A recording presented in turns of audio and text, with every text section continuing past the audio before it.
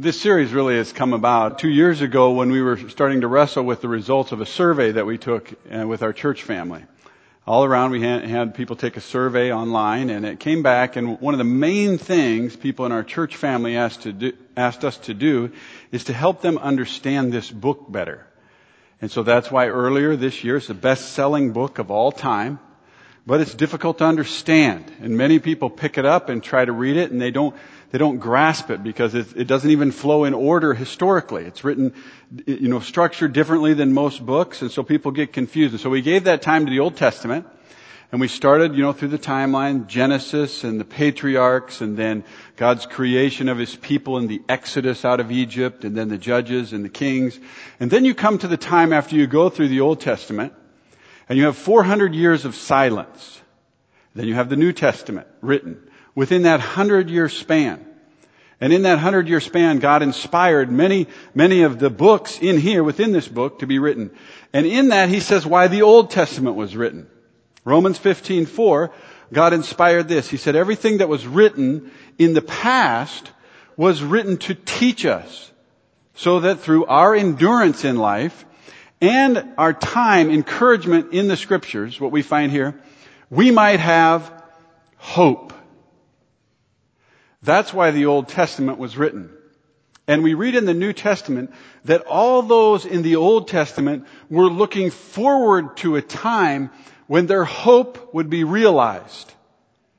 When we get to the New Testament, the Gospels, the good news, we call them the good news because it is the arrival of hope in our world.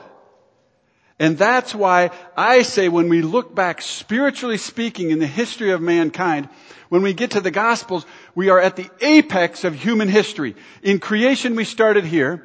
Then we go through a U-shaped curve, and we come to the time of Christ, and we peak spiritually, but it's not fully realized. So going forward, we will peak yet again, because the full salvation of Christ has not been realized. But we're looking into the time when hope arrived. And I was instructed to teach one part of this period of what's written in the Scriptures in the Gospel, something about Jesus' life and His works. And so for a number of weeks I've been saying, Lord, I'm not sure where we'll land, and looking through the Gospels, just thinking about where would be a good place to focus on, since we're only giving 1 week to the life and works of Jesus.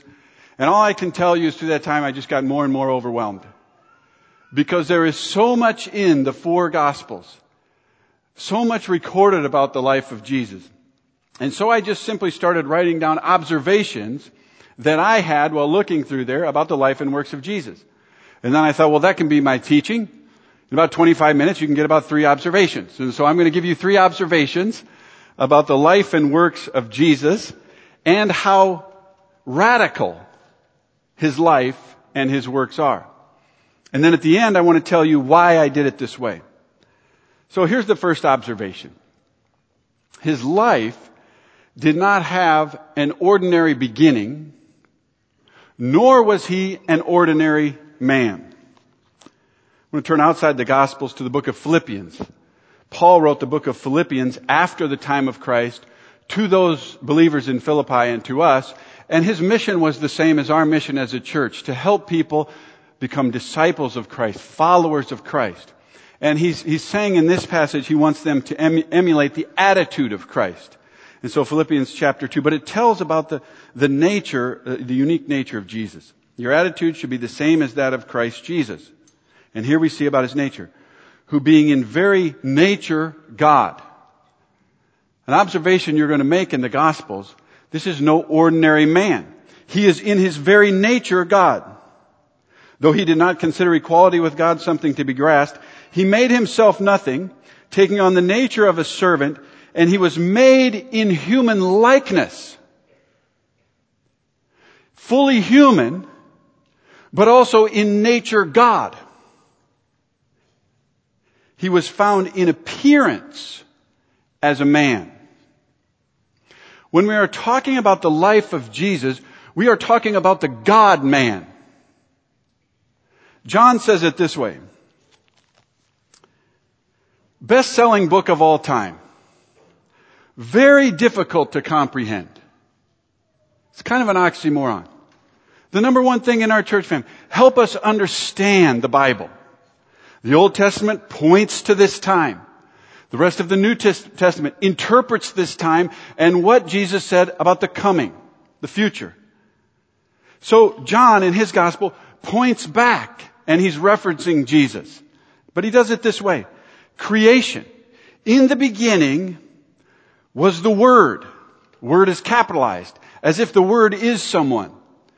In the beginning was the Word. No ordinary man. The Word was with God. And the Word was God. How did God create the world? God said with His Word, let there be light, and there was light. What was the Word? The Word was with God. The Word was God. The Word is a person. He was with God in the beginning. Through Him, through this person, all things were made. Without Him, nothing was made that has been made. In Him was life, and that life was the light of men. John 1:14. The Word, the being, the person who has been there, who breathed everything into existence, the Word became flesh and made His dwelling among us. We call this Emmanuel at Christmas. God with us, the God-man. We have seen His glory, the glory of the one and only, who came from the Father, full of grace and truth. No ordinary man. No ordinary beginning. How did He do it? You know, my wife and I have had 2 children. There's sort of a natural process to having a child. Most people who've had a child experience it this way. You and your spouse decide you want to have a child. Your wife gets pregnant. We won't go into the details. She has a child form within her womb. Then there is this process, though natural, somewhat unnatural from the fall, but she gives birth to a child. And we experienced this twice, and it was pretty normal. And now some of it's different for everyone. Our children were rather big. Our first one was 11 pounds, 6 ounces.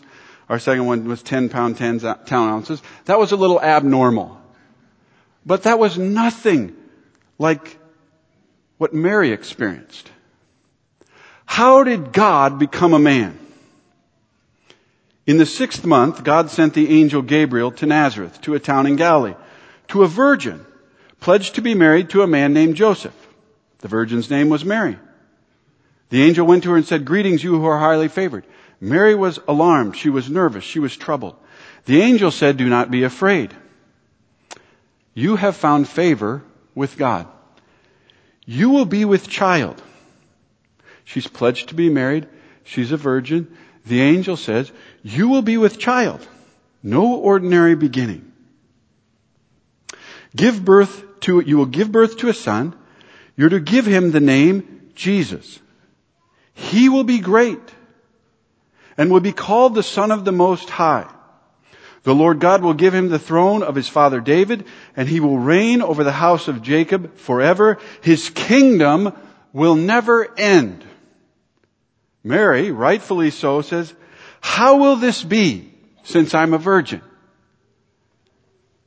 The angel said, "The Holy Spirit will come upon you. The power of the Most High will overshadow you. So the Holy One to be born," this is not normal. You following me? You can't read this and say, "I get that." You can't. People have tried to describe this. I've heard different teachers try to describe this. And the most common one I hear is it's like you're standing over, some lower species like the ants. And you decide, because they get flooded all the time and they have all that labor, that they need some help. So you want to go down and help them. And so how are you going to go be helpful to the ants? Well, maybe you could do this. Maybe you could pick out one of the female ants. They say, well, what I'm going to do is I'm just going to climb into her womb as a baby. And then I'm just going to be born. Do you understand how ridiculous that is? That is absolutely absurd. First observation about Jesus. No ordinary man who had no ordinary start. Secondly, Ed alluded to this in the video. The Gospels don't say much more about Jesus from his birth till about the age of 30. It seems very normal. And there's not much written on it. Luke says he grew in wisdom and stature and favor with God and man, Luke 2:52. John says very little about it. We know at one point he stayed behind when his parents went for the census, as Ed alluded to. And something very natural happened there. He, as a teenager, decided to spread his wings from his parents a little bit. Now, I've lived in a home with a couple teenagers. That's natural. Our teenagers have done that. They separate themselves from their parents. And he happened to stay in one town when they went back to their hometown. And also something very natural happened. His mom became a little irritated with him. And his mom came to him and said, "Don't you know what you've done to your father and I?" And Jesus, appropriately, as a young man might say, "Well, didn't you know where I would be? Be in my Father's house." Seemed natural enough. And he was the son of a carpenter. Most likely he learned the carpenter's trade over that time. And then he gets to the age of 30, which is John chapter 2. John only gives one chapter to that first part of his life. And as Ed said, most of it then is recorded from 30 to 33. And here's what happens in John chapter 2, age 30. Jesus is invited to a wedding. He's at the wedding. His mother's there. His disciples are there. They run out of wine at the wedding. His mother comes to him and says, when the wine was gone, "They have no more wine." I don't know why she didn't go to her husband. I don't know where he was. She went to her son. Jesus said back to her, "Dear woman," didn't even call her mother, "why do you involve me?" Jesus replied, "My time has not yet come." Insinuation here is, don't rush me, Mom. Probably nobody knew what he was saying, but he did. He knew that once he revealed who he really was as the God-man, the landscape was going to change. So he said, "My time has not yet come." But his mother said to the servants, "Do whatever he tells you." Nearby stood 6 jars that were used for ceremonial washing. They were empty, so Jesus said, "Go fill them with water." They went and filled those 6 jars, brought them back, and he said, "Now serve some." And they took some to the master, and the master said, "This is the best wine we've served yet." And not everyone knew, but those around him knew. He turned the water into wine. And John says this is the first of his miraculous, supernatural, beyond reason. This is the first of his miraculous signs that Jesus performed in Cana at Galilee. He thus revealed his glory, and his disciples put their faith in him. Second observation about Jesus. Most of the works recorded for us that he did here in the Gospels make absolutely no sense to the rational mind. Best book ever sold, most famous book ever sold. And at the paramount of this book, the stories that are told are nearly impossible to believe. We have this desire to believe in something beyond the natural. And we get it here. But it's hard to believe. John, I want to tell you the rest of the works recorded in John. Hard to rationally accept. Not long after he turns the water into wine, he's traveling and he becomes a little tired. He stops by a well, and a Samaritan woman comes to him, and she's drawing water from the well, and he asks her for a drink. And they engage in a conversation, and all of a sudden he starts to tell her about the fact that she's had 5 husbands in the past. The man she's now living with is not her husband. She's so disarmed by his supernatural insight into her life, she runs into town and tells everyone, "I've met somebody, a prophet from God." Not long after that, a young servant of an official approaches him and says, my master's son is sick, and he sent me to you. He thinks you could heal him. And just as the servant is asking Jesus about the healing, the son is healed miraculously of his terminal disease. Then Jesus is walking along a pool, the pool of Bethesda, and there's a man who's been there. Everybody around it knew he'd been there 38 years as an invalid. Jesus asked him if he wanted to get well. He made some excuses, and Jesus supernaturally said to him, "Take up your mat and walk." And all of a sudden, a man who hadn't walked in 38 years stands up and walks. This just doesn't make sense. He's out teaching in the desert. People are gathering around him, 5,000 men and then women and children. The disciples are getting nervous because everybody's getting hungry and you don't want a hungry crowd on your hands. And so we don't have enough to feed him. They said to Jesus, Jesus said, what do you have?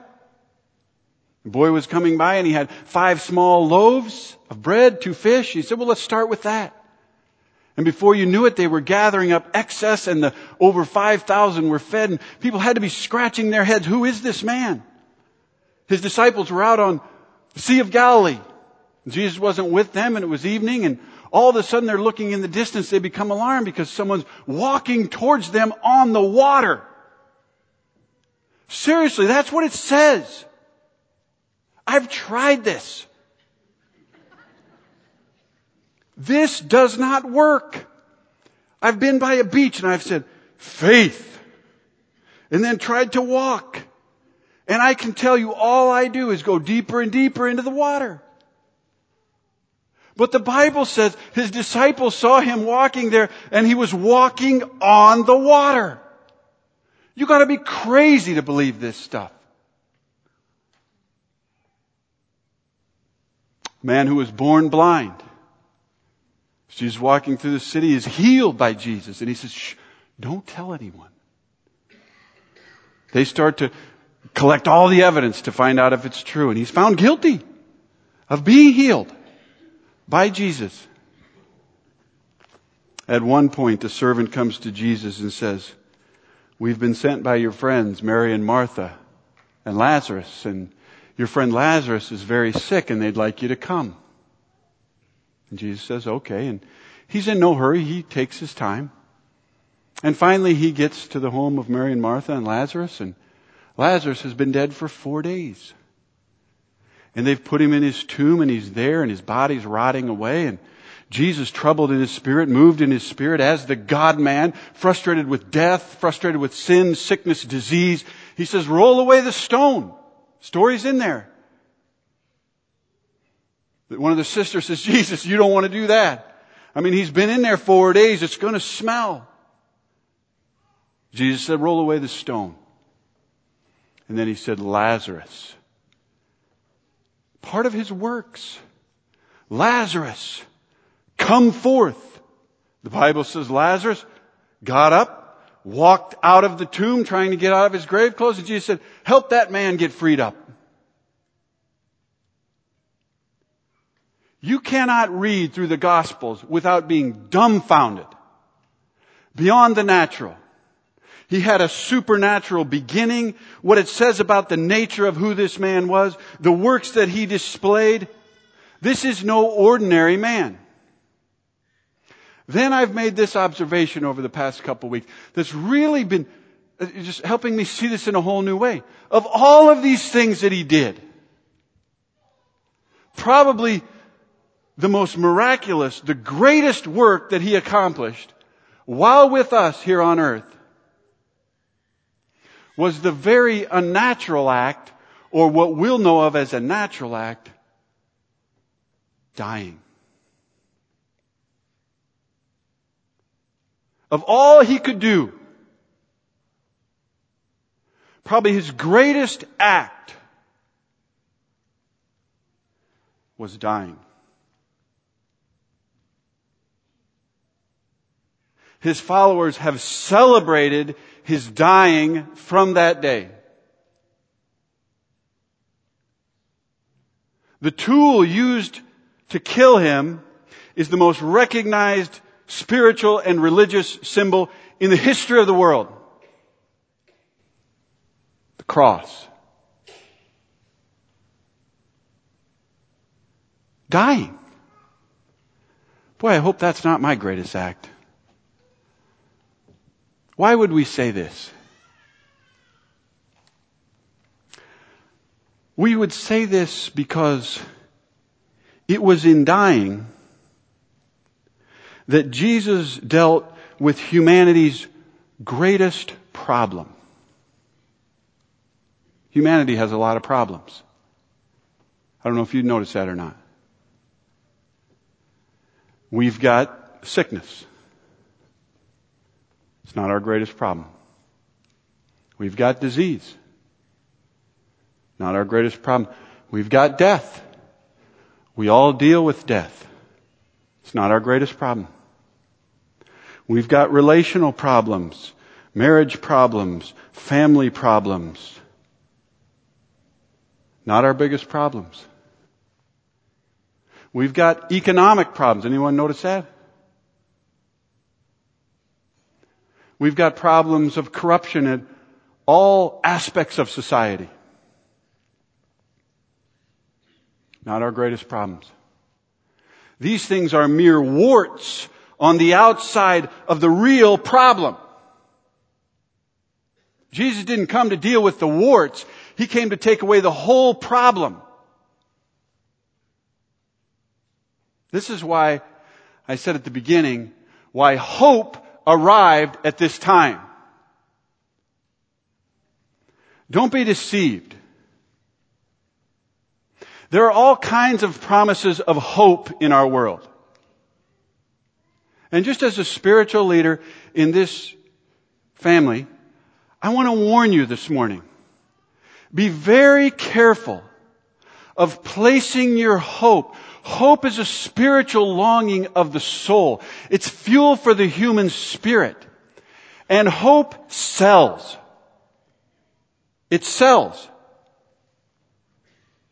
And marketers know that. That's why sometimes you will watch an ad around some sort of a vehicle and it will stir in you spiritual longings. It's appealing to the spiritual in us, but it's a lie. Anyone who offers, be very leery of anyone who's stirring you spiritually and they don't mention at the center of their offer the God-man. Because if the God-man, the Christ, the Messiah is not at the center of their offer, they themselves are lying to you. Do you understand that? There is no hope for humanity outside of the gospel. And the world needs to hear this from the church. There are many deceivers among us, wooers among us, trying to manipulate people into thinking there's hope somewhere else. There isn't. There just isn't. Because nothing else, no one else can deal with humanity's greatest problem. What is that problem? The problem came to us when Adam, who was instructed by God not to eat from the tree of the knowledge of good and evil, took some, saw it was pleasing, and ate it. He turned away from God, and we call that, from the Old Testament, the fall of man, where man fell away from God into sin. Sin entered the world. Paul says it this way in Romans chapter 5. Sin entered the world through one man. And then death, spiritual death, separation from God, disease, sickness, physical death, trauma in relationships, all of that. Death through sin. And in this way, death came to all of us because all of us had sinned. And the wage due us for sinning is death, death, death, death, death. And then so for thousands of years, God said, you're sinners, you're sinners. You read it through the Old Testament. What are we going to do, Lord? Bring me sacrifices. There has to be death. That's the wage of sin. And so lambs and sheep and doves and cows and everything you could think of, the shedding of blood on top of the altar. God, please don't punish. Please don't punish. Save us from our sins. Sacrifice, sacrifice, sacrifice. Blood flowing down the hills. And then, you know what John the Baptist said? When the God-man came, he said, look, John chapter 1. The Lamb of God who deals with the world's greatest problem.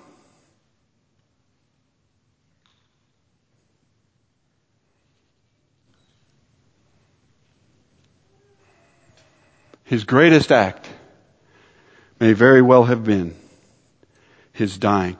The once and for all sacrifice for the sins of the world, of which every other problem we experience is merely a wart on the sinfulness of humanity.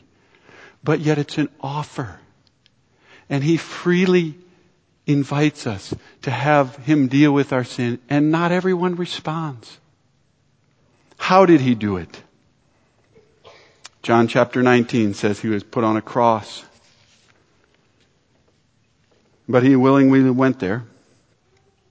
And He got thirsty. And He asked for a drink. And when He had received His drink, John 19:30 says, Jesus said, and His words were tetelestai. It means, my work is done. It is finished. The sacrificial Lamb of God made the once and for all sacrifice for the sins of humanity. And then it says, God gave up His Spirit. How does God do that? He Himself bore our sins in His body on the tree, so that we might die to sins and live for righteousness. It's by His wounds we have been healed. Some might argue His resurrection was His greatest act. But I think if you study the Gospels, you'll see the miracles seem to come quite easily to Jesus. Lazarus, come out. Maybe the resurrection wasn't that hard. But how does God die? How does He die? For us. We're going to move to celebrate this amazing work again through communion. And I don't know if you're a believer or not, and I just thought it appropriate this time to invite you, if you've never opened up your heart. We understand these claims go beyond the rational, and no one can believe this in the natural. But the Bible says God Himself, by His Spirit, is drawing people to Himself. The wind is blowing, and maybe the wind of the Spirit is opening up your spirit to believe in the work of Jesus, in who Jesus was. John said Jesus did many other miraculous signs in the presence of His disciples that aren't recorded in this book. But those are written so that we might believe that Jesus is the Christ, and that by believing we might have life in His name. Communion is a time when you could, even for the first time in your life, say, I believe, and take the belief of Jesus and His death and who He was into yourself in a very physical way, and you could open up your heart to Him. Let's pray together. Father, I thank You for this.